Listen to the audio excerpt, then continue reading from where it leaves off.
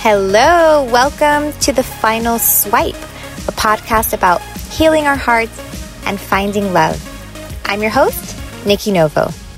Hey, it's Nikki. So how are you liking the podcast episodes? I've heard from so many of you that you're really enjoying them, really learning a lot, and I'm so grateful to have this time with you.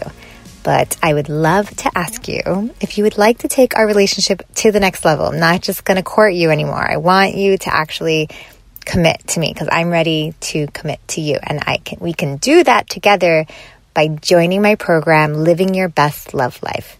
So it's kind of like the podcast on steroids, but we're actually making a shift where you're not just like listening and kind of taking it in and hoping that it sinks into your subconscious, but actually doing the work to shift the way you feel about dating, to shift your energy, to shift your luck, right? Because once we start shifting the internal understanding, we actually start seeing something different. And I can do so much more with you if you join the program. I only have a few minutes with you on the podcast, and it's just like not long enough. And I want to get to know you, and I want to give you the exercises, and I actually want to shift you from where you are to where you want to be. And I know how to do that. It's what I do all day, all the time. But, I need you to join in with me. So this is my invitation to commit with me, to join this program. It's called Living Your Best Love Life. It's a collection of videos and meditations, shamanic healing, super cool stuff. I love doing that. It's like a shift of the energy, and plus Q&As with me. So you're actually going to be able to work with me. We're going to do it live, and it's way more affordable than my one-on-one sessions or my private sessions. So I'm just working with you, but in a group. So it's more affordable, but of course you're getting so much more. So sign up today. It's $325. Sign up today at nikkinovo.com/love. I cannot wait to do this work with you. Welcome to another episode of The Final Swipe. Thank you so much for being here. Really excited because we have a very special guest today, Maddie Moon, who's here with us to share herself and some wisdom on the divine feminine, which I've been wanting to bring to you guys for a long time. So I'm excited to get to talk about that today. And Maddie is just an overall magical person. I think she's a really great, she's a great voice in the space. If you haven't checked out her podcast, you will definitely after hearing from her today. And I think you're going to enjoy this very much. So Maddie, welcome to the show. Thank you so much for being here. Well, it's a pleasure. Thank you for having me on here. I love the name of your podcast as well. I wanted to mention that. I think it's really creative. And don't we all dream of the final swipe? Right? Like ending that process. It took a long time to find that name. I had to write about it a lot, but it came. So yeah, thank you. Mm-hmm. So Maddie, tell us a little bit about yourself and your work. And then, I would love to ask about how you got into your work. So we'll just go for it. Mm-hmm. Yeah. So I am a devoted teacher. I teach across the board from spirituality to the shadow side to the feminine and masculine polarity relationships. And as I was on a podcast recently with one of my friends. Her name's Ruby. And she told me on the show that she has coined in her head that I am a feelings expert. And that feels really good to me because at the end of the day, no matter what conversation I'm talking about, it always comes back to allowing your feelings, like allowing your shadow side feelings, allow your feminine feelings, allow your masculine feelings. So a lot of the work that I do is around feeling the feels and letting go of the shame or the societal expectations around it.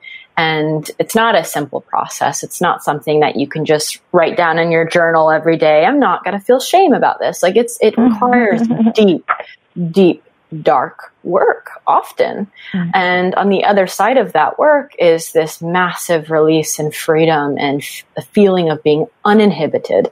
So that's my desire and my work that I do, but I do it in many different ways. I teach on my podcast. Mm-hmm. It's called Mind, Body, Musings. I've had that for 5 years, every week, releasing a show. And I host retreats. You're a bit of an OG in the podcasting world. A little bit. Yeah. I've been doing it for a long time, but I really love it. And it's one of the things that I never have to be like, oh, I got to keep up with my show. Like it feels so natural and intuitive still to this point, which I'm really grateful for. Yeah, I live in New York City. I just moved to Brooklyn in February, and that is my life in a nutshell. How are you liking Brooklyn? I am really enjoying it. I was in Hell's Kitchen actually for a month and a half over Christmas. And me and my then-time partner were traveling around state to state, just trying out new things. And he really wanted to come to New York. And I was like, oh no, I'm going to be so anxious there. I can't do it. Like, I'm going to be helpless. And he was like, you can do it. It's going to be great. We're going to have a lot of fun. And so we ended up going to Hell's Kitchen for a month and a half. And I really loved it. And then we went back to Colorado where we started. We decided to part ways. And then I was like, where am I going to go? Like, I have no tethering to any city.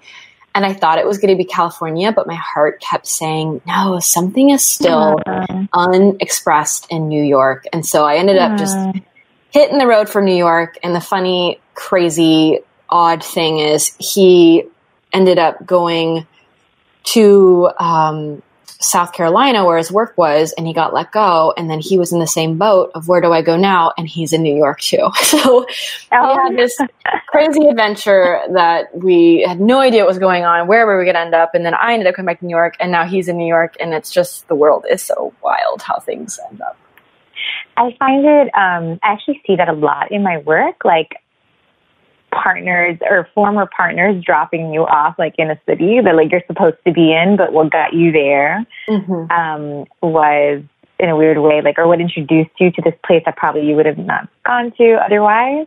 I see people, I do that often, like even that like have had a relationship, you know, break up for whatever reason, but like still want to stay in the city for, even though it was a city they didn't think they wanted. So that's beautiful. Sometimes, I mean, it gives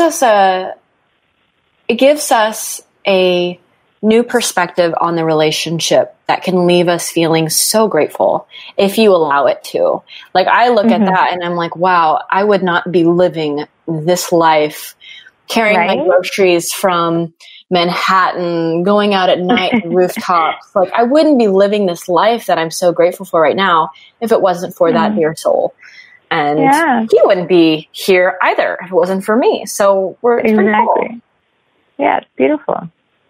Well, that's really beautiful. So, if you wouldn't mind sharing a little bit about why you got into this work, and maybe and really kind of the twists and turns of, as we all have, that took you to where you are today.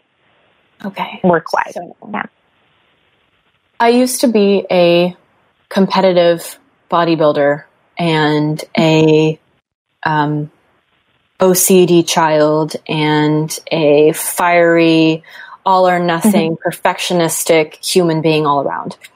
And I was always looking for a way for me to feel like I was emotionless. I was one of the guys. I was strong. I was the complete opposite of weakness for many, many reasons that I have spent the past 5 years uncovering and working on. But you could get a good mental picture of that being me from birth, basically. Always trying to be tough, not revealing my emotions, but yet still being very fiery. And then going down years of disordered eating, trying to take up as little space as possible in this world, while also, you know, reducing my emotions as little as possible.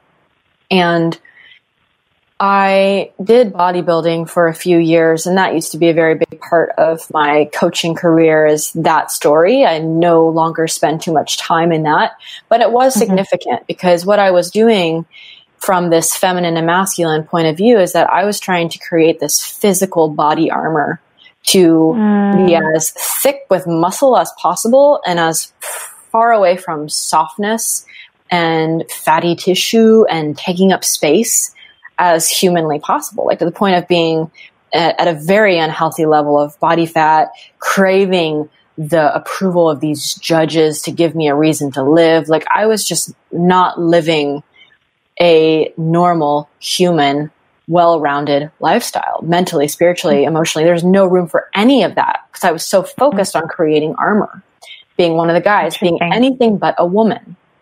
And it's fascinating. after 7 years of disordered eating and like doing these competitions, I just had this breaking point that was very natural. I didn't have to force it. I just literally broke. I was done. I hit my rock bottom and I just knew something needed to change. And I didn't realize this at the time, but now when I look back, I can see how beautifully feminine my body was opening up to. But I was craving mountains. I was like, living in Texas, and I started to crave nature and I started to crave nurture and I started to crave food. So I literally packed up my bags and hit the road 48 hours after having the thought to move to Colorado and found an apartment without even looking at it, went ahead and signed the lease without even seeing it, drove there, got into my new home, decorated it with this like mountainy energy. I didn't know a single soul, and I really went inward. And I adopted a dog. So I got to nurture in nature, and I started to feed my body and do intuitive eating. And that was now about, that was really the first pivot in my life where I started to move more towards, I'm not going to really use the word feminine because that's not so much what it is. I'll use instead yin. That was the first time in my life where I really started to move more towards yin energy, slowing down, going in, softness. And I'll clarify why I'm not saying feminine, because that's not necessarily what the feminine is. So that was now, I think about 7 years ago, maybe a little bit less. And since then, I've done deeper and deeper work to realize how opposed my body, my heart, my mind was to revealing my energy, because I was scared. I was scared to be labeled as emotional or crazy or unmanageable. I was so terrified of being seen the way that so many other men in my life have labeled women as sluts, whores, crazy, ridiculous, a bitch, right? All these words that most likely many women listening in right now are having nervous system responses to. When you hear those words, you stop breathing, your body kind of tightens up. It's good to take note of those things because that's the power of words. And I started to get very curious on what femininity was and how it was different from what I thought it was, which I thought it was weakness. And I went down a rabbit hole of reading everything I could until I was led to this writer named David Deida, which was my first taste of what the feminine and masculine truly are. And since I discovered David Deida, I have worked with several teachers, two of which you will be hearing in this podcast interview a lot of the teachings I have absorbed from them. And I always like to give them credit at the start of sharing any of my own insight on the feminine and masculine. Their names are Kendra Kunov and John Wineland. I work with them. I'm assisting with them. And I have my own teachings, of course, that I infuse with everything that I say. But a lot of stuff does come from that lineage. So I like to put their names in there as well.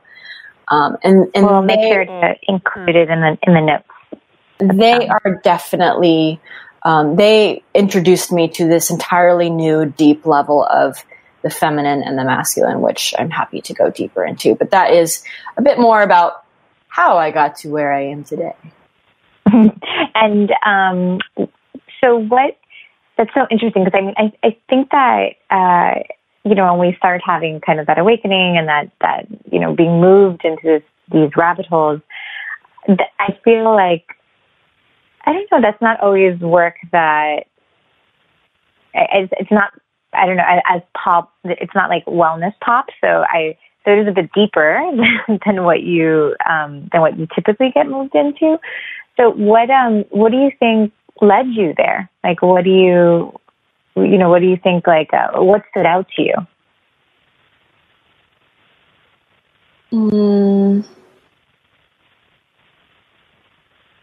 I was quite fed up with not feeling. I mean, it was very, like I said, it was very intuitive and very natural. There was just a point where I was going to choose death and not feeling anything, and the lack of life, the lack of beauty, the lack of purpose in living, or I was going to choose the opposite, which was to make the most of this life, to stop abiding by the patriarchal expectations of what a woman is supposed to be, to stop having these, how do I put this? Like, I used to have what I would call a bathroom floor breakdown, which is like crying on the bathroom floor in tears. But also when you think about that, I'm sure most people, when they imagine it, you're crying face down. You're like in the fetal position, hovering in a like ball. That's what I used to do. And now I totally claim those bathroom floor breakdowns. I love them, but it's almost as if the best way to describe it now is that my heart is open. I'm up, my chest is up to the sky. I'm being opened by God, opened by the divine, and opened by my emotions. And my bathroom floor breakdowns are blissful and empowering. And can I cuss on this podcast? Of course. Fucking awesome. They are fucking awesome. I cry almost every day. I really do, but it's never a bathroom floor hovering breakdown where it creates closure. Rather, it is creating more opening and more space and more love for life, because living is in itself a very opening and heartbreaking experience every single day in some really juicy ways. I love that. That's beautiful. What would you say is not feeling? Like, so somebody that doesn't know that maybe they're not feeling, because of course we don't choose to not feel. It's not, well, I mean, we do choose, but we're not necessarily aware that we're not feeling. Do you know of any like signs or any sort of things to look for that you're not feeling? Well, I typically think we are always feeling like we're animals. Right. So you might it might be goosebumps. Like that could be the knowledge of your feeling, but at least you're feeling something. You're feeling the hairs rising on your skin, right? Like there's still some physical sensation that's happening. I think the women who listen to your podcast and those who listen to mine, the thing that stands out the most is that rather than going into, let's say, your sadness, and you allow yourself to cry and you nurture yourself and you even allow yourself to scream or to yell and you just allow, right? Like that's a key word in my work is allow. Instead, you don't do any of those things. You don't scream because good girls don't scream. You don't cry because good women who have to raise kids and have a job, they don't cry. That's weak. You got to be in a man's world, right? You have all those thoughts in your head. And so you repress it, but yet it's not like it goes away. You then continue to obsess about it in your head and you try to validate it in your head and you're constantly trying to process it in your head. Whereas this extends that emotion tenfold while only touching the tip of the iceberg of it, but you're still touching the tip of the iceberg for like, it could be a month of you obsessing over this one thing. Right. Because you consistently refuse to just allow. Whereas if you set aside a time and a place to go into that emotion, let's say 10 minutes after work, you lock the door, you scream, you cry, you punch your pillow, you yell profanities, you feel it all, you have an open-hearted bathroom floor breakdown.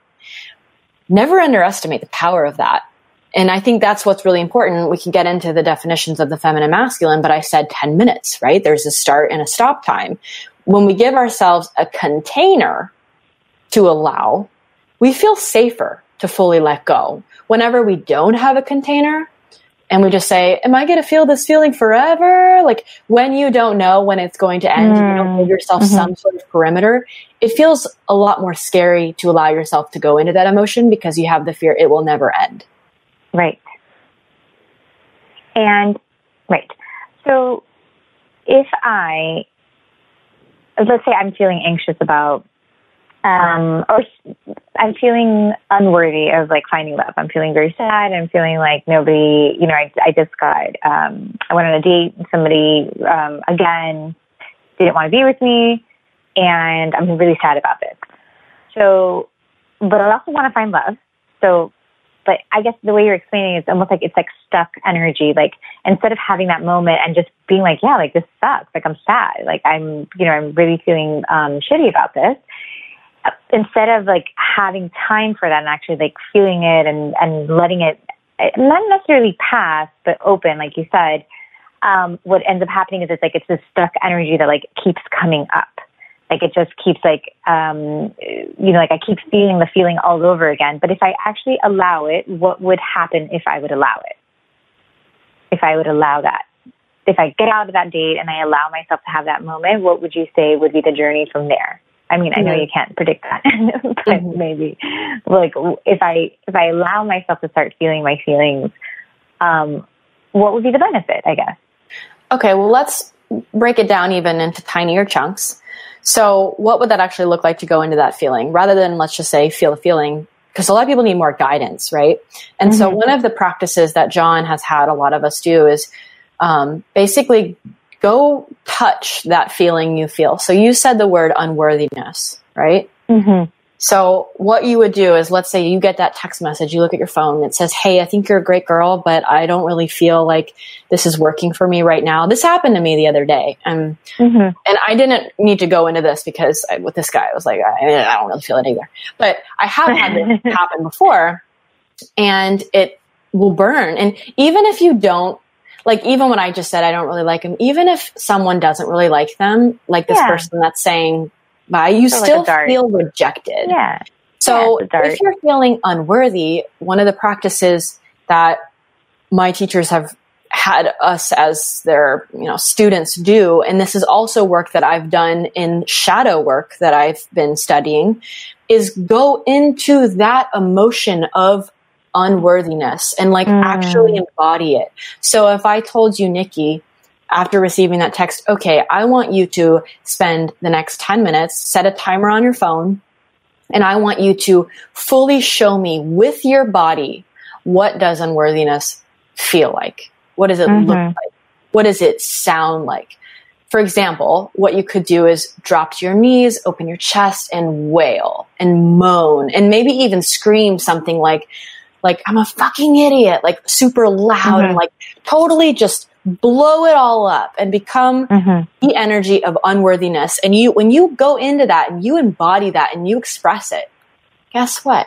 You're no longer resisting it. So it's no longer going to persist in your life. It is powerful, powerful. And we don't do that because we're afraid. We're afraid of, what does it mean if I call myself, an idiot out loud? Like, isn't that actually creating more of that belief? Not normally. Yeah. If you're doing it with your heart and you're making everything, all of your feelings okay, you get rid of the shame. Right. That's what holds you back, is the shame about it. And instead, when you embody it, you actually, in some ways, when you embody something like unworthiness, at the end of that 10-minute practice, there's a part of you typically that sees the ridiculousness of that thought. Like, I've never had a practice like that where I left and I actually felt like I was an idiot. If I yelled that, I would leave feeling like, that is so funny that I thought I was an idiot. But I released it, I expressed it, I went into it, and I played with the energy rather than letting the energy own me, control me, keep me quiet, because it's okay if we have these thoughts about ourselves. How we get rid of them holding the power over us, though, is when we switch the script and we own them and we play with them rather than them playing with us. So that practice is simply something you do for the rest of your life. Like, that's what it looks like, is every time those emotions come up, you allow yourself to feel, and it gets smaller and smaller. Like, you don't have to do this every single time, but there are days where you simply just recognize how you feel. This happened to me the other day. I had probably about 3 things that happened this past weekend that all hurt me. Little things that kind of seemed silly. Like, I went to a class at Equinox Fitness, and it was my first time to do it. And they got started and they were like, okay, input your running PR.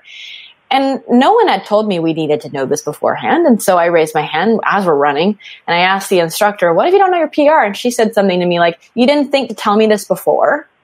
And I was like offended, because I was thinking, first of all, you were talking the entire time. You're the teacher. You should have asked, like, how would I know to come up? All these things coming up in my head. Oh my God.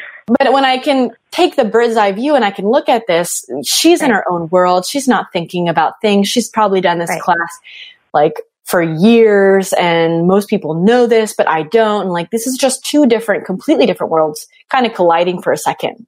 So instead of putting all the focus on her, what I do now is I just held it for me. Like, Madeline, that was hard, wasn't it? That didn't feel very good, did it? And I just hold myself in that. I didn't have to do this 10-minute, like, going into the feeling practice, but instead in that moment, it was more of like a micro space holding energy where I just said, Madeline, that didn't feel good, did it? Kind of like an inner mother. And I just nurtured myself. And I said, it's okay. Like, you didn't know. It's fine. And it dissolved that tension for me. There's still a little bit of, I don't want to go back to that class right now, but it's still, there are microwaves and there are the macro practices too. Yeah. Who would want to go back to that? But so it's kind of like the way you explain, the way it sounds is almost like it's kind of like you had that bully, in 6th grade or whatever, and she's making fun of you because you're too tall. And one day when you're finally like, yeah, you're right. You know what? I am fucking tall. That's crazy. Like, you're so right. It's almost like the bully doesn't have any, control over you when you step into it. And you're like, yeah, I know. I am tall. Totally. And sometimes that sucks. So it's like, it doesn't have any power over you anymore at that point. It's like, she can't be a bully anymore because you're not allowing, you're stepping into it. Is basically what you're explaining. And if someone ever does, this is very important. If someone ever does actually feel they see you and they see you and they are not liking something about you, it's always a reflection of something about them they don't like or they hate. So if someone is like, you're a bitch, well, guess what? Like, that bitchiness is probably something within them that they think is the worst thing above all. And so bitchiness is probably the thing that's going to consistently be a theme in their life. They're going to see people who feel like that kind of energy everywhere they go. It's their problem, not yours. Right. And they just describe it as, bitchy could be saying what you want, and they were never allowed to be able to say what they want. So they describe bitchy.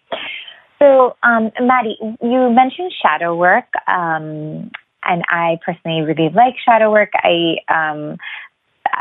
just thought, but I think it's not necessarily something that too many people know about. And I was hoping maybe you can explain a little bit about your experience with shadow work. Like, what is shadow work? Like, what would you describe it as? What do you see it as? Okay, I need to feel into this. I wasn't thinking about shadow. So I wrote it down, sorry, while you were talking.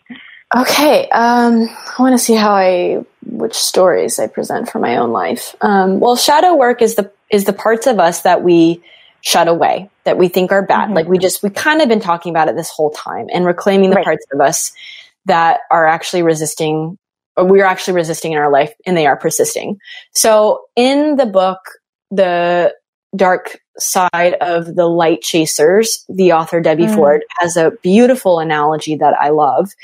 She says that a human being is basically like this ginormous, beautiful castle with 1,000 different rooms. And all of the rooms have different themes. One room might be this beautiful, jeweled, crystalled, glass adorned bedroom, and the next one might be like a red room from 50 Shades of Grey, and the next one might be like this pillow fort room, and whatever you want, tons of different rooms, 1,000 room at least. And let's say this beautiful castle is open for people to come and see because it's so magical. And so you open the doors, people buy their tickets, and they come in, and then all of a sudden people have opinions.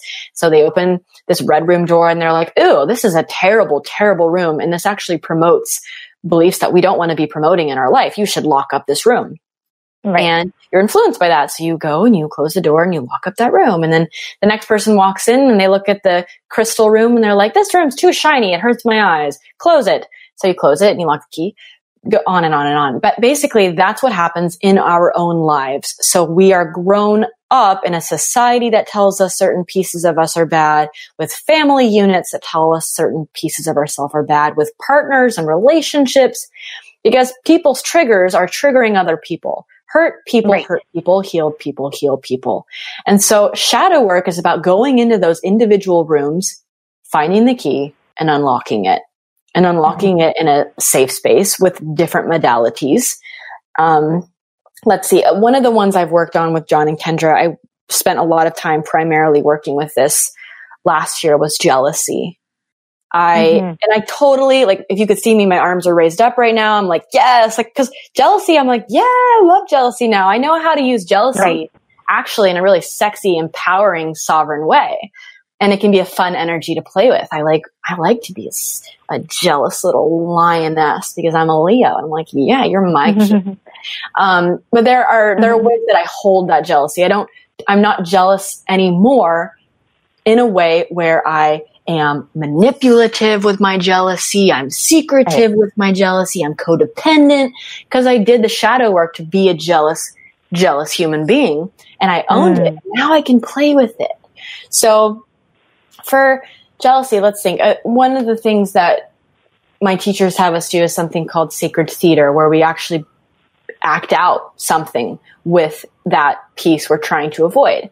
And so with my jealousy, I did a kind of like a sing-song thing to one of Beyonce's songs where it's called I'm Jealous, or it's called Jealous. And I put on the sexiest lingerie and I acted out this dance with Beyonce and I lip sang it, and it was really fun. It was like one of the first ways I could step into jealousy and actually play with it. And truly, after that 5-minute creation, that piece of art that I made, because I recorded it and I posted it in the group, after that, I felt really free from it. Like jealousy was no longer something I needed to hide away from. And now I'm very open with people that, like, if I love you, I love you. And I'm even jealous over my teachers. Not jealous of my teachers, over them. I don't want anyone else to work with them. Like, they're mine. And I notice it come up within me whenever other people are like, oh, I love John and Kendra. I'm kind of like, they're mine. Are mine.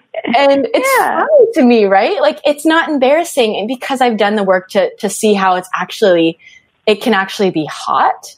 It can be beautiful. Because if I'm not jealous over, let's say my children, like, I don't want anyone, let's say if I have kids one day, I'm going to be jealous of them, wanting them to be around me, right? If they are looking at another mom and being like, oh, she's my second mom, I might be like, I'm your mama, right?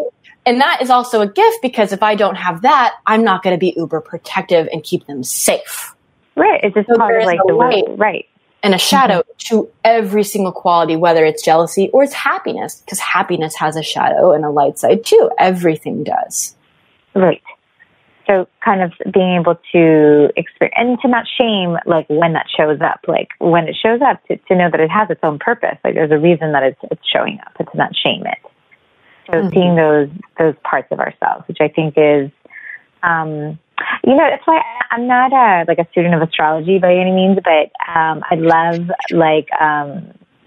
I love chart readings for that reason. I think that, if you get somebody who does a good job, that you can, it kind of just reminds you of, like, all these things that are unique to us have a purpose, and even if they show up in quote unquote what society thinks as ugly ways, doesn't mean that they're really ugly. There's a reason for it. There's like a reason for everything that we carry, even if it looks ugly. It's not ugly. It's for you. So I love that. That's such a good example. And jealousy is like a real thing. And I think, comparison and all that kind of stuff, it's so real. So, I've been writing things down as you speak. So another thing I was wondering, thoughts on people, like, kind of those teachings about, like, let's say manifestation that require us to stay positive even when things don't look so positive. Like, would that be what's that fine line between indulging into some of our feelings that, like, need to be shifted, or ignoring them and just putting, like, a rainbow Band-Aid on top of them? Any thoughts about that?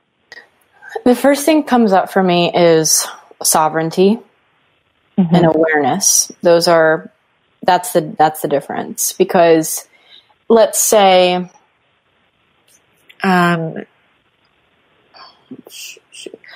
if you're feeling an emotion very deeply, like anger, there's a difference between going into anger and being angry at everything and everyone, and also saying, let's go back to that I am an idiot example, saying I'm an idiot and I'm angry because everyone's taking advantage of me. Like that is in an emotion. Yes, you're very much in an emotion, but I don't feel like sovereignty is present with that kind of point of view. When sovereignty is present, we go, I am experiencing anger and I'm also owning my experience of anger. It's mine. I'm in it. It's here. I'm owning it and I have awareness of it. And you also know that you are not a victim to that. Right. It's not happening to you. You're empowered. You're choosing to go into anger. And that's the difference. Go ahead. And like, I guess not using it as an excuse for like bad behavior, for any sort of behaviors, being like, letting kind of seeing the separation between you and the anger, but recognizing that you're in anger, but that you are not anger, and being able to see kind of the difference, and not use it as an excuse for being whatever you're being. Yeah, I can actually give a really good example. Yeah, I would love that. Kind of like, so I, for the longest time, and this is in the world of dating, so it'll be great. I, for about a year, consistently dated men who didn't live near me. I dated someone that lived in Canada. I dated someone that lived in London. I dated someone that lived in several different states. Just one guy after the next.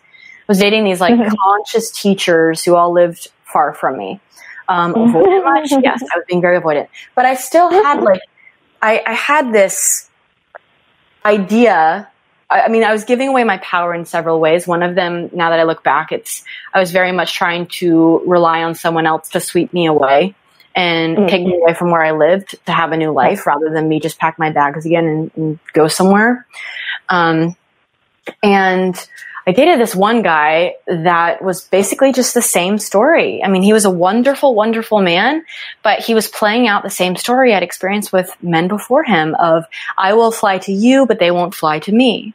And I kept attracting in this kind of person. And I remember, I had this one instance with this guy in Canada who, when he was coming to me, he got off the plane, and I did the whole woe is me. He got off the plane when he was going to come visit me. I'm not worth visiting. Why do I do all the work and all the effort?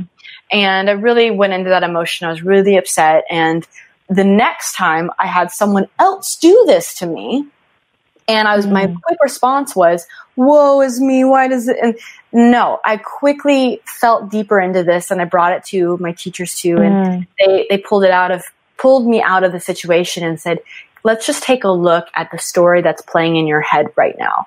And let's look at how you may be actually re-traumatizing yourself so that you can stay in this place. And it was really such a powerful moment for me, that second instance when the guy didn't come see me, but I went to go see them. And I saw the story that I was consciously dating these people who lived afar. And I was constantly giving them the opportunity to get off of the plane. And I was constantly in this victim mindset of, why does this happen to me? When I was really attracting all of this. And once I had that awareness of what was happening, I was still hurt, of course. And I went into the emotion, but then I had the added layer of sovereignty of seeing what was happening and then saying, I am not going to be a victim to the situation. I actually played a very equal role in this. And I'm owning that. And I'm also owning the experience of pain of being what it felt like to me, left at the altar. Right. And I guess that separation is what allowed you to choose different next time, I guess.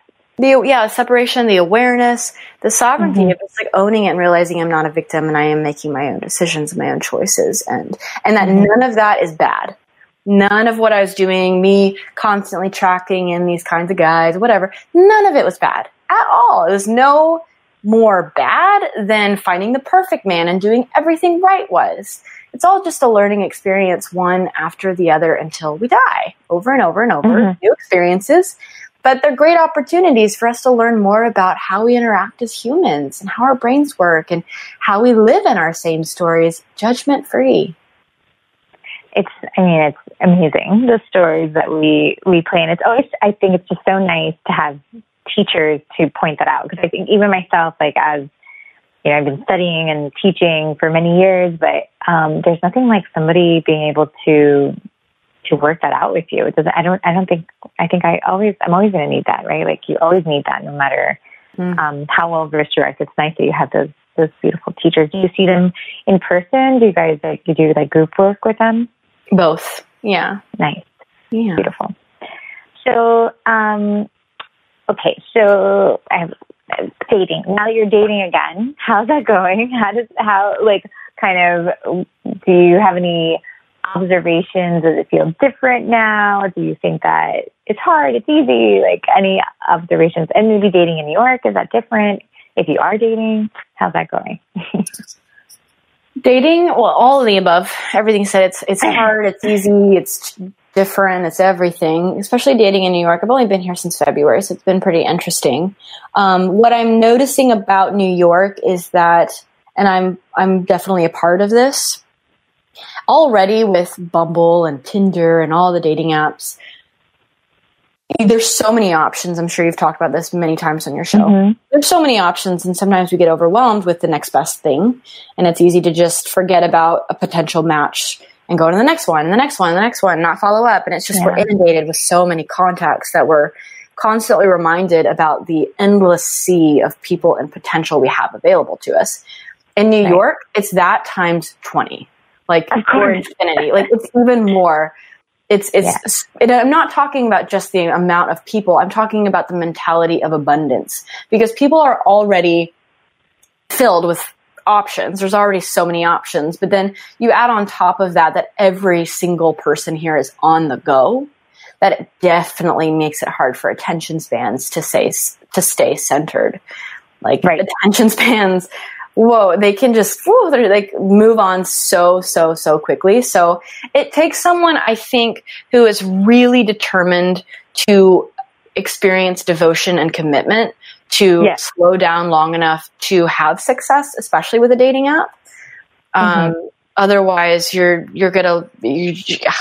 it's overwhelming for sure. It is very, very overwhelming. And I'm having to learn my own things about communication here and being more clear and being even more upfront and having more of my own filter questions to get a feel for people. So in many ways, I'm becoming a lot more picky because I'm already very picky, but I would say being picky even with who gets a message from me. Even more picky with that who I even spend a second conversing with, because it can create resentment if you give out your energy too much to too many people who are also on the go, on their merry way to the next big New York thing. Yeah, and it's exhausting. Yeah, we definitely see that in like all the big cities, like the New York, San Francisco has that consciousness as well. LA, Miami, they all have that kind of, I guess it's what we would call the shadow of abundance, the shadow of possibilities that, at the end of the day, there is, like when you live in these big cities, it's like, oh my God, there's just so much to choose from. And a lot of people move into these cities for those reasons. So of course, like even more so just being like, oh, there's so many different options out there. And that's what, I think a lot of people are getting, they resent the app, but it's not the app, right? It's the way that we're using it and the kind of the intentions that we're putting behind it. But yeah, I think you're totally right. Like you don't have to be ready to slow down, like you're ready to actually, to be in that place, like to be in that place to attract the right person. And it does get tricky, like kind of what are the questions that we ask on these apps to make sure that how do I know who deserves my energy? Have you figured that out at all? Do you have any idea of like, based off an app, how do I know if this person deserves my energy or not?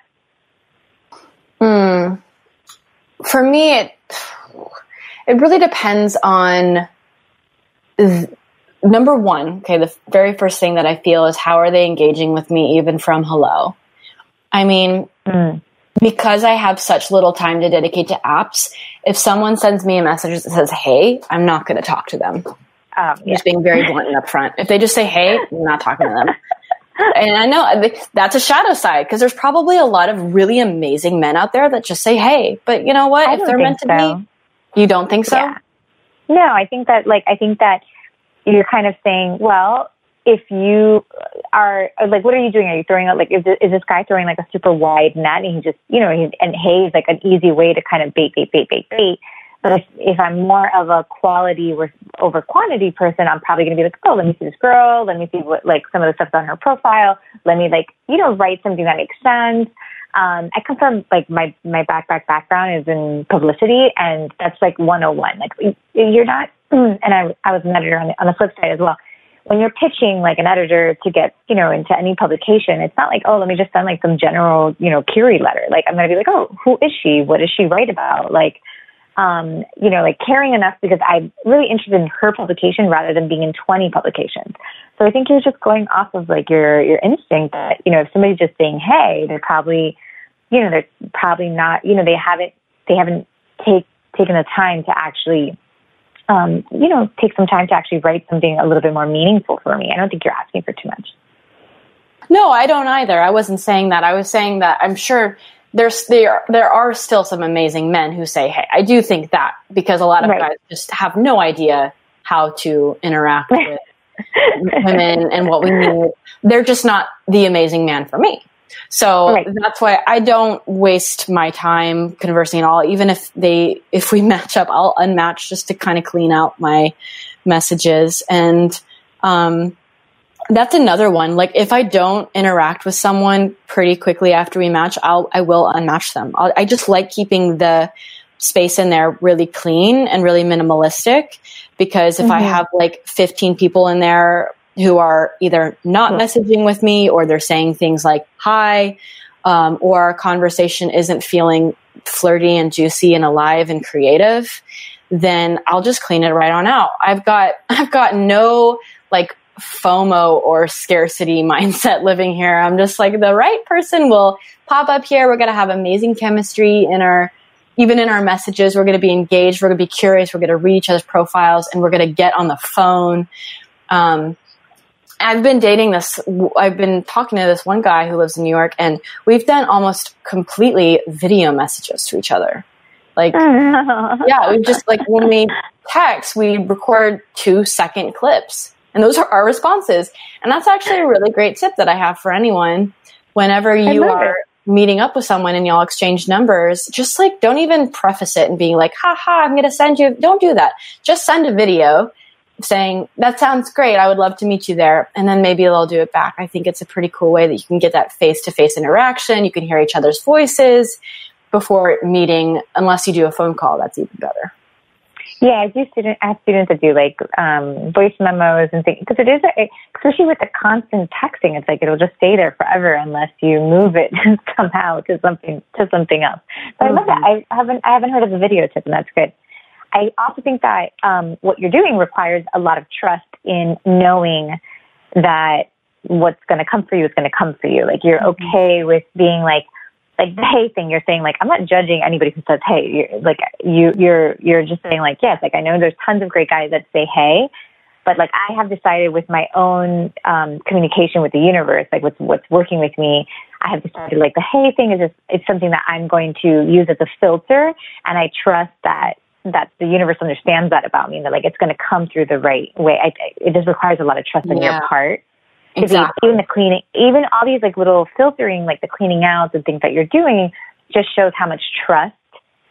It's not, there's a difference between what you're doing and being picky, like how you're or judgmental. It's a blurred line, but there's a line.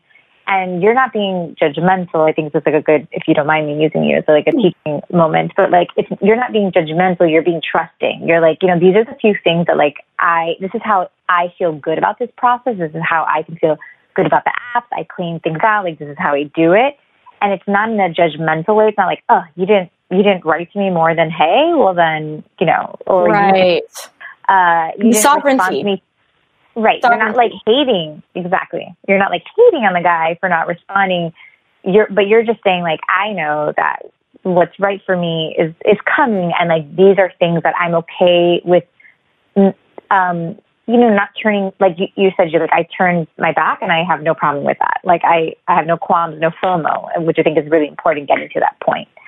And that just shows like how much trust and inner work you've done in yourself that you're able to get to that place. That's beautiful. Yeah, if you take those messages, if you take hey personally, like, you didn't look at my entire profile, this is going to be the most stressful process of your life to be on dating apps, because you are going to get a lot of haze. But when sovereignty in this instance would be, okay, I'm going to be on dating apps. I know it comes with a lot of unpredictability and a lot of things out of my control. And I'll take all of those things and I will decide with empowerment what my choice is. If you don't like a message, unsubscribe, unfollow, unmatch, get rid of that match, and then move on to the next one. But don't allow yourself to get caught up in, this happened to me, they send me this message. Just move on. When you decide to do something like a dating app, you're taking in the entire experience. So own the entire experience and then make it work for you. And it's so beautiful how you also, instead of being like, oh, there's all these people saying, hey, instead of saying it that way, you're like, in a way, there's like this gratitude for the app, like this gratitude for it existing and being like, yeah, you know, like I've decided to use this. There's a lot of benefit in it. And it doesn't own me, I own it. I think when we get into a bad place when we start thinking that like the app is owning us and that the experience is owning us. So that's beautiful. Okay, so thank you so much for your time. I wanted to ask you one more question, if you don't mind. So divine, if you could explain divine feminine and divine masculine briefly. Oh boy.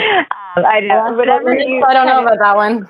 Yeah, or however you feel, but and maybe I just throw this out to you, but like divine feminine, divine masculine, and how you see it, like maybe how you're seeing it in your own life relating to dating, like whatever you feel based off that question. Okay, so I can't go too deep into this because I only have a few more minutes, but the divine masculine is consciousness and presence. It is time and space. It is a container. The feminine is energy, period. That's what it is. So if we were to look at this in nature, look at a river. So the water inside of the river, the water that makes the river, is like chaotic, right? If it didn't have a river bed, it would just pour out everywhere. It wouldn't be contained. It wouldn't be a river anymore, really. But so water is like this fluid energy, always moving and grooving, liquid all over the place. The river bed is the container. It is the space it is held in. That's exactly what the feminine and masculine is. And this energetically plays out within ourselves. Let's say you want to feel an emotion, you want to go into your anger, and then you have a time and a place to do it. So the emotion is the feminine, and then the time and space you allow yourself to deeply go into it is the masculine. If we look at this in business, whenever you put together a schedule, whenever you put together deadlines, whenever you send out emails requesting things that you need and you take the lead in your podcast interviews, you are in the masculine. The magic that happens, the creativity that pours out whenever you are writing that blog post or doing that interview, that's the feminine. So the feminine really is energy. It means it's the feels, it's the revealing of the feels, it's the ups and downs, the chaotic nature of our souls. If you've ever been in a place in your life where you're just so in love or in anger or in grief, like there is no logic or analytics to it. It's pretty chaotic. It's up and down. It's all around. It's everywhere. And that's the beauty of the feminine. She is energy and she is limitless energy. Now, if we want to do it in a way that is structured and we want to feel our feels, or we want to have a really in-depth conversation with our lover in a way that actually serves the partnership, oftentimes we want to have a time and place to do it. We want to have some structure to it, because when we have structure, we feel safe. That's just when we have structure to play, to feel, we feel safer to go all in. Like when you know that you have therapy for 1 hour and you have 60 minutes to go deep, you're going to go fucking deep. You're going to pour your heart out and you're going to feel limitless, and you're going to trust that your therapist will keep you on track and tell you when the start time is and the stop time is. You're taken care of. We do this for ourselves too, especially if we're single. And even in relationship though, you are still holding your own masculine energy. You are still holding your own emotions, but you're also in your feminine, and it's your responsibility to allow yourself to feel what comes up for you. So those are the more, I would say, tantric definitions of the feminine and masculine, and definitely from the lineage that I study in. I love that explanation. I think it's perfect. So so do you believe, like, in dating, if I am, like, if I'm a female, or if I identify female, or I spend more time in that space, should I be majority in my feminine and then look for, like, or do you feel like we're always kind of, no matter what we are, we're always mixing the two? We're definitely always mixing the two. And there are no shoulds. The question is what serves you the most. So typically, the feminine, the physical manifestation of the feminine typically is female, and the physical representation / manifestation of the masculine typically is male. Now, there are some women who have a very masculine emotional body, meaning they process their emotions in a very masculine way. It's very logical, structured, black and white. If this feels like this, then this needs to happen. That's very different from perfectionism, by the way.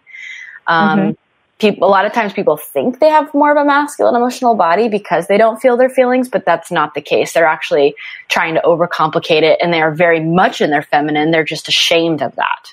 So they think that they're more masculine, but they're not. But it's also very possible for a man to have a feminine emotional body where he gets lost in his emotions and feels all the feels, and it feels chaotic too.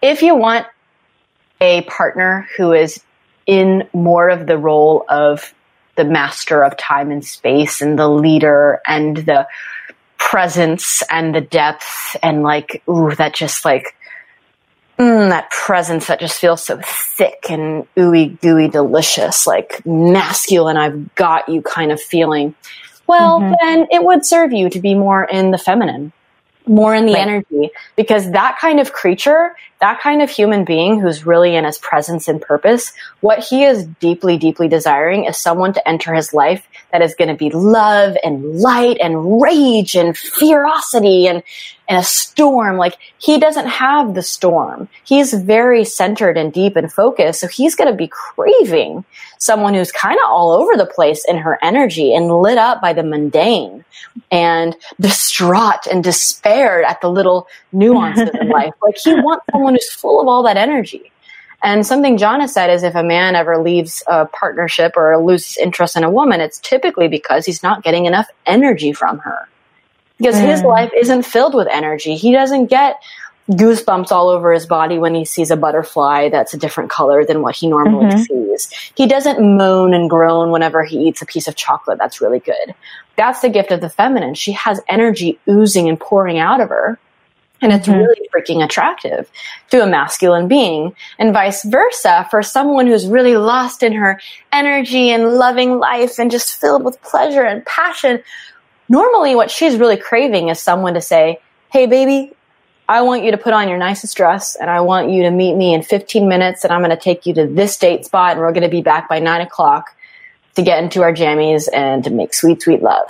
Like, she wants to know someone's got her, and there's going to be someone directing her and kind of holding her whenever she's just lost in her bliss, because that feels safe. So if that sounds good to you and that's what you want, then being deeper into your energy and your feminine and your pleasure is really going to serve you in creating and drawing in that man who's really living a purpose-driven life in his masculine essence. But I find that we borrow the masculine a little too much, and then we want the masculine, but we also want to be in the masculine. That's where it gets a little complicated. Exactly. Masculine, the shadow of masculine would be control. You know, it's like, it is the, like, if it goes too far, you know, if it's not balanced with the feminine. So sometimes I think, you know, even as women, it's just part of the growing up in in the patriarchy, and kind of just seeing that we've taken that on ourselves in many ways. And that's where it gets a little confusing. But I love the way you described it. It's so beautiful. You should write a novel, Maddie. You would be really good at all the, like, describing every single scene. I'm like in the scene with you and you're describing it. Thank you. I appreciate that. I do love to write. It's a passion of mine. Yeah, you should. You would write some beautiful work for sure. So it's like very captivating.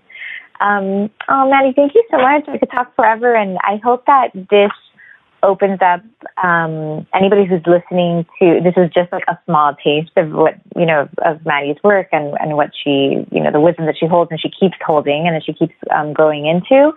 And I hope that people go deeper into your work or anything that you've mentioned, because you really have given us so much to think about, to taste, to feel.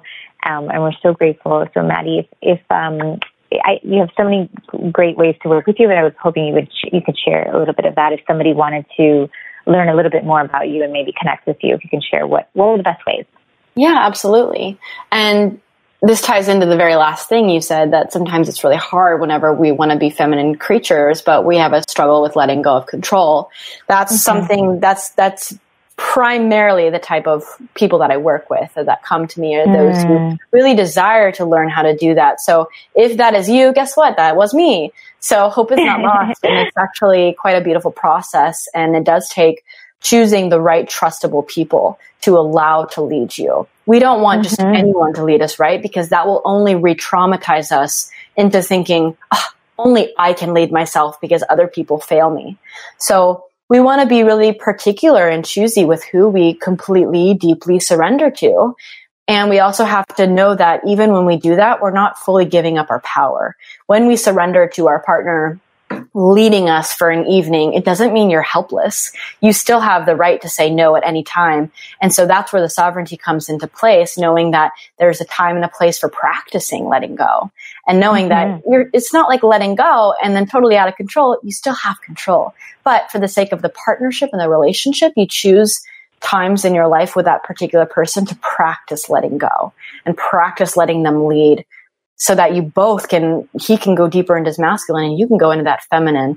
But that's when it comes back to doing it with the right people who have proven to be very trustable. So to get more of that insight and to hear more about shadow and spirituality, you can come to maddiemoon.com. And I've got a podcast called Mind Body Musings all over iTunes and Spotify and Stitcher. I've got some free gifts on my website you can download. And I'm on Instagram, all over Instagram at Madeline Moon, MADELYNMOON. Thanks, Maddie. And we'll have all of that in the show notes and everything that you mentioned so that you can just click on over to Maddie. So thank you so much, Maddie. Thanks for being here with us today. Yeah, thank you so much for having me. Thanks so much for listening. For more guidance on your journey to the final swipe, please visit me at nikkinovo.com.